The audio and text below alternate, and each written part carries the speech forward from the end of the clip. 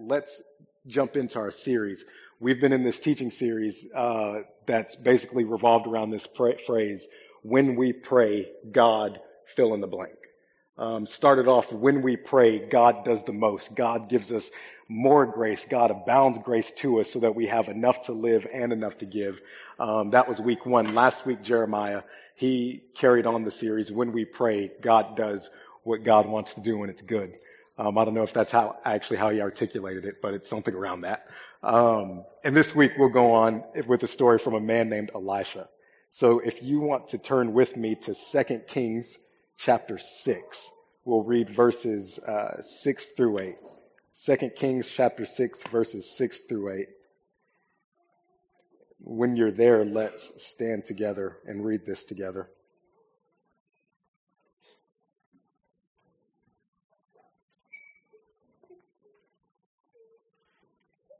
Second Kings chapter 6, verse 6 through 8, it says, once the king of Syria was warring against Israel, he took counsel with his servants, saying, at such and such a place shall be my camp. But the man of God, that's Elisha, sent word to the king of Israel, beware that you do not pass this place, for the Syrians are going down there. And the king of Israel sent to the place about which the man of God told him. Thus he used to warn him, so that he saved himself there more than once or twice. And the mind of the king of Syria was greatly troubled because of this thing. And he called his servants and he said, which one of y'all are a spy? Will you not show me who of us is for the king of Israel? And one of his servants said, none, my lord, O king, but Elisha, the prophet who is in Israel, tells the king of Israel the words that you speak in your bedroom. And he said, go and see where he is, that I might send and seize him. It was told him, behold, he was at Dothan. So he sent their horses and chariots and a great army, and they came by night and surrounded the city. When the servants of the man of God rose early in the morning and went out, behold, an army with horses and chariots was all around the city. And the servant said, alas, my master, what shall we do? And he said, this is Elisha, don't be afraid, for those who are with us are more than those who are with them. Then Elisha prayed and said, O Lord, please open his eyes that he might see. So the Lord opened the eyes of the young man, and he saw, and behold, the mountain was full of horses and chariots of fire all around Elisha. And when the Syrians came down against him, Elisha prayed to the Lord and said, please strike this people with blindness. So he struck them with blindness in accordance with the prayer of Elisha. And Elisha said to them, this is not the way, this is not the city. Follow me, and I will bring you to the man whom you seek. And he led them to Samaria. As soon as they entered Samaria, Elisha said, O Lord, open the eyes of these men that they might see. So the Lord opened their eyes, and they saw, and behold, they were in the midst of Samaria. As soon as the king of Israel saw them, he said to Elisha, my father, shall I strike them down? Shall I strike them down? And he answered, you shall not strike them down. Would you strike down those whom you have taken captive with your sword and with your bow? Maybe. Set bread and water before them, that they may eat and drink and go to their master. So he prepared for them a great feast, and when they had eaten and drunk, he sent them away, and they went to their master, and the Syrians did not come again on raids into the land of Israel. Do me a favor, help me preach today. Can you say to someone next to you, when we pray, the doctor does his work. Let's do that one more time. When we pray, the doctor goes to work. Father, thank you for your word. Open our eyes that we might see you. Amen. You can have a seat.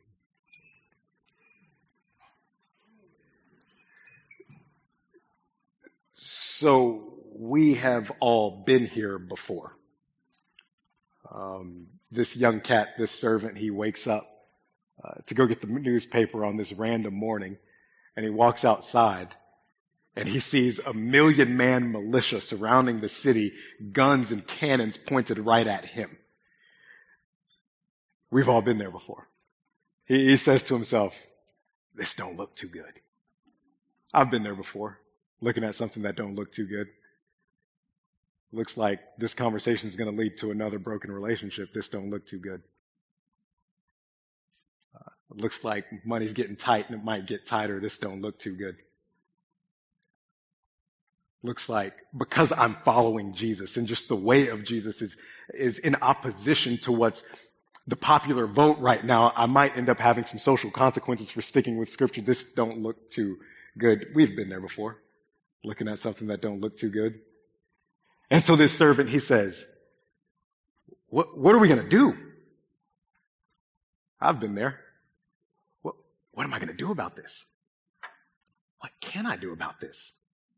Is there a good option? It doesn't look like I can do anything. This ain't going to be good.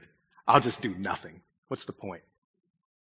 We've been there before, looking at something that don't look too good and you think, I can't do anything about this. I'll just do nothing. The servant's human, so I imagine along with these thoughts of this don't look too good, his heart's starting to cave, his stomach's starting to turn. He's probably starting to feel anxious, fearful. We know for a fact he's feeling fearful. I've been there. Anxious, restless at night. Walking around on edge because I'm waiting for everything to hit the fan. Every room I walk into, I'm angry, I'm apathetic, I'm anxious. Everything I look at is through this filter of this one thing that don't look too good. We've all been there before. Here he is. What are we going to do? And then this cat Elijah doesn't even get out of bed. This dude Elijah's like, you good? Don't be afraid.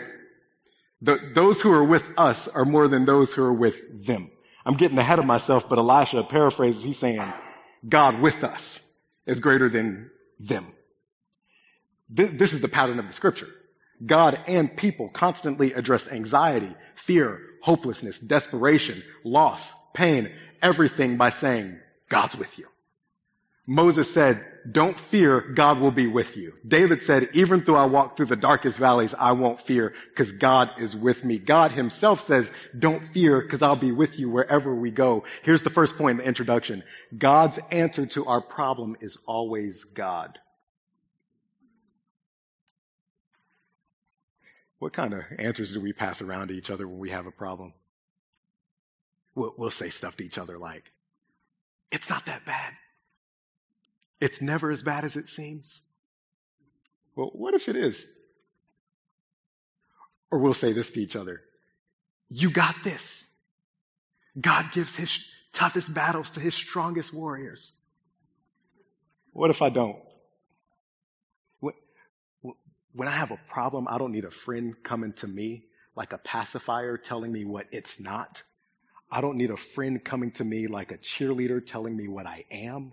I need a friend coming to me as a preacher telling me who God is, what God can do, where God is. God's always the answer to our problems. How often have you been hurt, beat down, disappointed by that baptized naivety? By that Christian denial of reality? I don't need that. I need God. But we all know that. We all know God's the answer to our problems. This is Sunday school. What's the answer to the question? Jesus. We know that. But even though I know God's the answer to my problem, and I'll say it on Sunday, I still find myself on Tuesday night restless. What do we do with this gap between what we say on Sunday morning and how we live on Tuesday night? On Sunday morning, I'll come in here and say, you are my hope. You are my strength. My confidence is in you. And on Tuesday night, I'm sleepless because I stayed up all night trying to figure out how I'm going to fix this thing. What do we do with that? I don't know if it's my own thoughts or the accuser, but when I'm in this gap, I'll hear this thought in my head. You fraud. Did you mean those words? Are you actually following Jesus? You got the nerve to go in there and sing those words. Let's make it work. You got the nerve to get up there and preach on a Sunday. You're fake. What do we do when we're in this gap between what we say on Sunday and how we live on Tuesday night? What do we do with the gap between Sunday school and Tuesday? What does God have for us? This is the good news of this passage is that this young man is in the same spot we've been in. So whatever God has for him, God has for us. So let's walk through this and see what God has for us as we live in this gap. Elisha, he says, you're good. God's with you. That ain't the first time that servant's heard that. He's been following Elisha. This is the greatest Bible college at the time. He's heard all the stories about what God did through Elijah, and he's literally spending his time with the prophet of God, the person.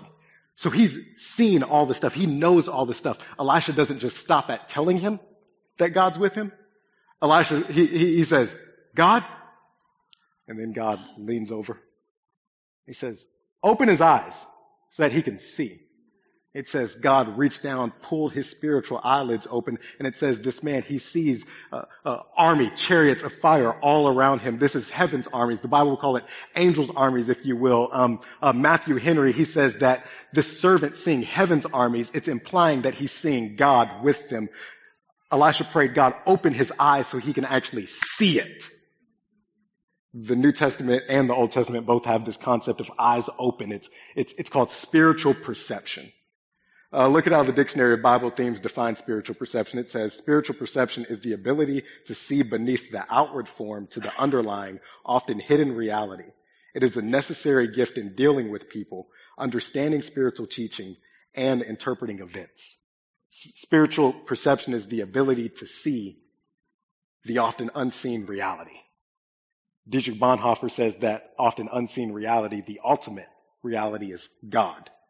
So spiritual perception is the ability to see the reality of the unseen God.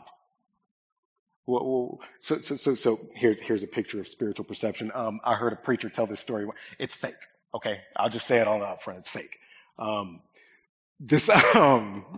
told a story a few weeks ago about a preacher story, and there's a man who comes to our church who he's been a preacher twice my lifetime, and he retired recently. And I told this preacher story. And he said, son, I've been preaching for 50 years, and I want you to know that story was old when I started preaching. So what do? I double down with another one. So this preacher started telling this story, and he's talking about a friend. He said it's holiday season, so this guy is Christmas shopping for his wife and his family, and he's late to Christmas shopping. So now he's stressing, trying to get in this mall and get out, trying to get there before the stuff's gone. And he's driving through this parking lot, and he can't find a parking spot. And so he starts to pray, and he says, God, if you help me find a parking spot, I promise I'm going back to church. I'm done cussing. I'll be nice to people. I'll give my whole life to you. And the preacher said that spot opened up right in the front, by the front door. And the guy said, never mind, God, I found one. That man didn't recognize God. Spiritual perception is the ability to recognize God. I read a quote earlier. This guy wrote an article, and he said, I looked back over my life, and even when I couldn't see God's face, I saw his hand. That's what spiritual perception is. It's the ability to recognize God's hand working. It's the ability to recognize God's hand working in your health being better. It's the ability to recognize God's hand working and stuff just working out. Spiritual perception is the ability to see God's hand work. Look at what Dietrich Bonhoeffer says when he is describing a person who has the spiritual perception. He says, because he looks only to God, he is able to look at the reality of the world freely and without prejudice. All things appear distorted if they are not seen and recognized in God. What's he saying? He's saying, as we see God and all things in relation to God, we're seeing things as they really are. This is your grasp on reality. We have some very unrealistic ways of seeing the world. As we naturally are, we're unable to actually see God. We have fallen faculties. God made the mind, the soul, the heart to gaze on him. Because of sin, we're blind to him. We need the spiritual perception. This spiritual perception, it comes in prayer. Look at what Tim Keller says. He says, prayer in all its forms, adoration, confession, thanksgiving, and petition, it reorients your view and vision of everything. Prayer brings new perspective because it puts God back into the picture. Merely addressing God verbally about our needs, fears, hopes, concerns, questions, perplexities, and sins almost immediately forces us to think differently about them, just because you prayed. How's that happen? Martin Luther says that the Holy Spirit himself preaches here in prayer. One word of the Holy Spirit sermon is better than 1,000 of my own prayers. Many times I've learned more from one prayer because the Holy Spirit spoke to me than I might have learned from much reading and speculation. He's saying in this prayer, the Holy Spirit, he's revealing to you, he's communicating to you, he's preaching to you, this is who God is. Do you see him? Can I suggest that if you're not saying anything to God about it, you're not seeing it as it really is? If you're not praying about it, you're not perceiving reality? If prayer is where we get this grip on reality, our lack of prayer about a situation is delusion. I know you like to think, I'm a realist. I call it how it is. Not if you ain't praying about it. I understand. No, not if you're not praying about it. This might be the key. The gap between what we say and how we live, it might close as we see. As I see the truth, as I see God, the gap between what I say about God and how I live in response to that, it begins to close. Maybe the best thing that we could do for ourselves when we're in a spot where things don't look too good is just to stop and say, God, help me see. Maybe the best thing you could do for a friend who's in a bad spot is not to berate them, not to argue with them, but do like Elisha did and say, God, help them see. Help them see. And he's going to answer. How do I know? He did it before. I've got a homeboy in college, blind as a bat. Terribly blind. Couldn't see if you're 15 feet in front of him. Bad. No one actually rode with him when he drove. Terrible, terrible driver. Then one day his girlfriend or somebody started talking to him about this person named an ophthalmologist. So all of us were like, what? Don't cuss at me like that. What is an ophthalmologist? And so his girlfriend shows him all these reviews and people talking about the ophthalmologist who says, this person changed my life. I was blind. Now I can see. I see clearly now. And so my friend's convinced to go see this ophthalmologist. So he goes and sees the ophthalmologist, and the ophthalmologist starts telling him about this thing called LASIK eye surgery and gets my friend to do it. Does the surgery on my friend, sends my friend back to the dorms with these weird 3D glasses on for a few hours. He's finally able to take them off, and my friend's like, I can see clearly now. The rain is... He starts saying, I didn't know you could see street lights when you were driving. I didn't know you could read signs.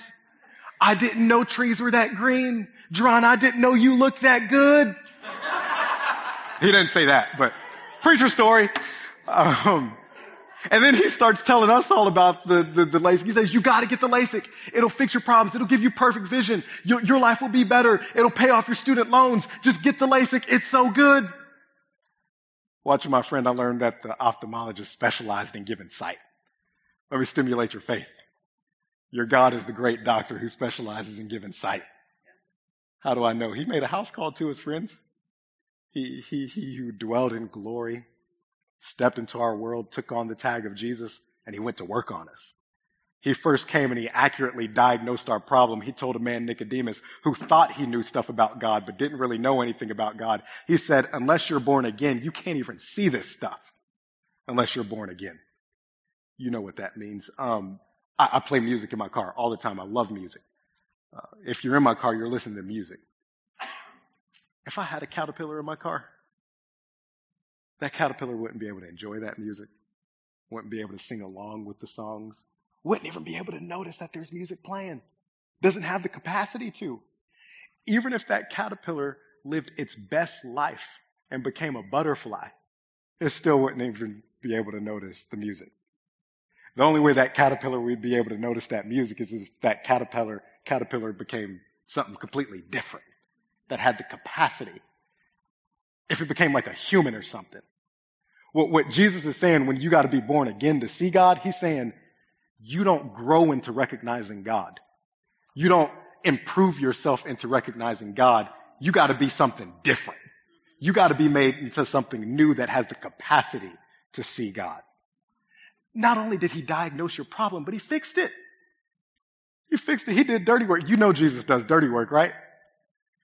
In the beginning, this is Genesis 1 and 2. He wanted to make man, so he got a handful of dirt, breathed into it, and boom, there's a whole human. He created a whole human by doing dirty work. Not only that, he came into the flesh, and this Jesus who created humanity by working in the dirt walked up to a blind man who couldn't see, and he picked up some more of that same dirt that he used to create that man, spinning it and rubbed it on that man's eyes, and with that dirt gave that man a whole new set of eyes. He recreated that man's eyes by doing dirty work. This Jesus who recreated a whole humanity and who created a whole new set of eyes by doing dirty work creates a whole new you by doing a dirtier work.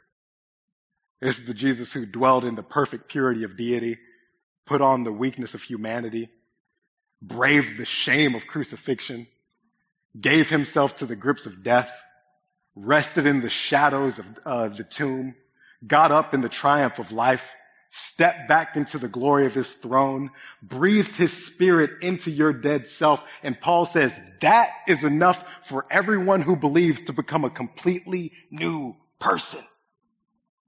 A person who's got a heart that beats for God, a person who's got a mind that harmonizes with God, a person who can see God. Jesus made you new so that you could see God. That man who Jesus healed, he told his story and he said, I don't know much, but I know this. I was blind, but now I see. That's all of our stories who've come to Jesus. I was blind, but now I see. There was a point where these songs about Jesus didn't affect me. I was blind, but now my soul affirms them. I see. There was a time where the scripture didn't mean much to me. I was blind, but now I believe the truth that they speak. I see. There was a moment where I was completely tone deaf, blind of God, but now I see God. The only reason you recognize God is because you were blind, but he made you to see. That song, Light of the World, he stepped down into your darkness. Open your eyes so that you could see. And if he did it before, he'll do it again. He who gave you sight will continue to give you more sight. So what do we do in these moments where we're in this gap? God, he opens your eyes as you open your mouth. So just talk to him about it. If you're not a follower of Jesus, if you allow me, here's what I pray for you. That God opens your eyes. I can't talk you into this. Your friends can't talk you into this. But God can show you. If you are a follower of Jesus, ask for him to touch you again. There's a time where Jesus, he healed somebody. He gave this person sight and he touched him one time. His vision came back, but it was kind of blurry, and then touched him again. And then his vision was perfect. Jesus didn't do that because he messed up the first time. Jesus did that to show his disciples sometimes you need a second touch and a third touch and a fourth touch and a fifth touch. That's just today. And the sixth touch and the seventh touch. Ask him to touch you again. Jesus, you've opened my eyes enough to believe in you for salvation. Open my eyes to trust you now that life sucks. Jesus, you've opened my eyes enough to trust you for life. Open my eyes again so that I could trust you to provide for me. Ask for him to touch you again. So Elijah and his servant, they both have this spiritual vision now. I just want to show you what a life looks like really quick when you have spiritual perception. Elijah and his servant, they both have this spiritual perception. And it says this army comes at them. And Elisha says, God, you blind these people. Rewind. If I had heaven's goons on my backside, ready to fight with me, you know what I'm doing? I'm going to punch first. I'm not asking questions. But Elisha, he doesn't make a move first. The first thing he does is he prays that God would do something. This is a sign of faith. In a sense, Elisha's saying, no, I'm not going to do anything. My first thing is to ask you to do something. Spiritual perception looks like dependence on God. Life with spiritual perception looks like depending on God. Let's lift up this phrase. What am I going to do about this? I'm tired of that phrase leading me to being defeated. I'm tired of that phrase leading me to confusion. I'm tired of that question leading me to hopelessness. I'm tired of that question leading me to impulse and self-destruction. When you have spiritual perception, your vocabulary changes from what am I going to do about this to God, I'm trusting you. to do something about this. And so Elisha, he says, God, blind these people. Then God blinds them. And then Elisha says, all right, y'all come with me. I got somewhere to take you. I know where you want to go. So he walks them all the way into the middle of Samaria. And then the king's like, good. We're going to kill them now, right? Because that's reasonable. And it'd probably be smarter just to kill these dudes. Put them in prison. They won't come back. Elisha says, nah.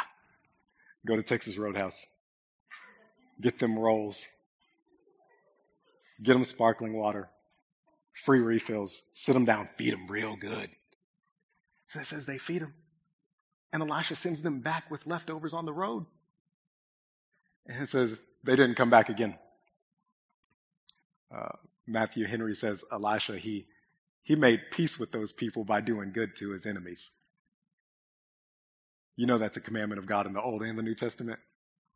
Do good to your enemies and make peace with them. Elisha, he didn't do what the king thought he ought to do. Elisha didn't do what seemed reasonable or smart in Elisha's own mind to do. Elisha did exactly what God wanted him to do. When you have spiritual perception, it looks like a life of doing God's will. Dietrich Bonhoeffer and a man named Christopher Holmes, they say the Christian decision-making process has to go beyond what looks right and what looks good or what looks bad, and we have to start asking the question, no, God, what is your will? And Paul, Colossians 1, Romans 12, Philippians 1, he says when you have spiritual perception, you're able to discern God's will. Spiritual perception looks like a life of doing God's will. I know we get in these moments where our hands feel tied. This don't look good. And it doesn't look like I've got any good options. Friends, listen to me. God's up to something in everything. So in every situation, his will is available to you, which is the best thing. And I'm not saying you'll be infallible at this. We make mistakes. But I'm saying God's will is available to us in every situation. And the ability to discern it is available to us in every situation. You've played that game, Guitar Hero. Some of y'all played that game where they put up the red note and they say, press the red note now. And they put up the green note and they say, press the green note now. And they put up the blue one and say, press this now. And winning that game is playing the right note at the right time. This is a life of spiritual perception. It's doing the right thing at the right time. God says, do this now. And when you have spiritual perception, you can discern and do it now. When he says do this now, when you have spiritual perception, you can discern and do it now. This is what we need. We need God to open our eyes. Christ Church, this is why we pray so much. Because we need God to open our eyes. One of our values is we look for God's Spirit. We look for God's presence by the Spirit in the church. We look for what God's doing in this church. We need spiritual perception for that. This is why we pray on Sunday mornings. This is why we have our Kingdom Comes. This is why we have prayer meetings. This is why we do a week of prayer and fasting, because we need to see. Prayer can't be something we don't do because we're not comfortable. I'd much rather see reality and be uncomfortable than be comfortable and be delusional. It's not a walk of shame. It's not something we don't do because we think if I ask for prayer, everyone will be seeing me. I'd much rather see reality. So we pray. God opens our eyes. And that gap closes. I don't know what you're looking at. Well, you're looking at me right now, but in life, I don't know what you're looking at, but my prayer is that God opens our eyes. I want to pray for you. Let's stand together.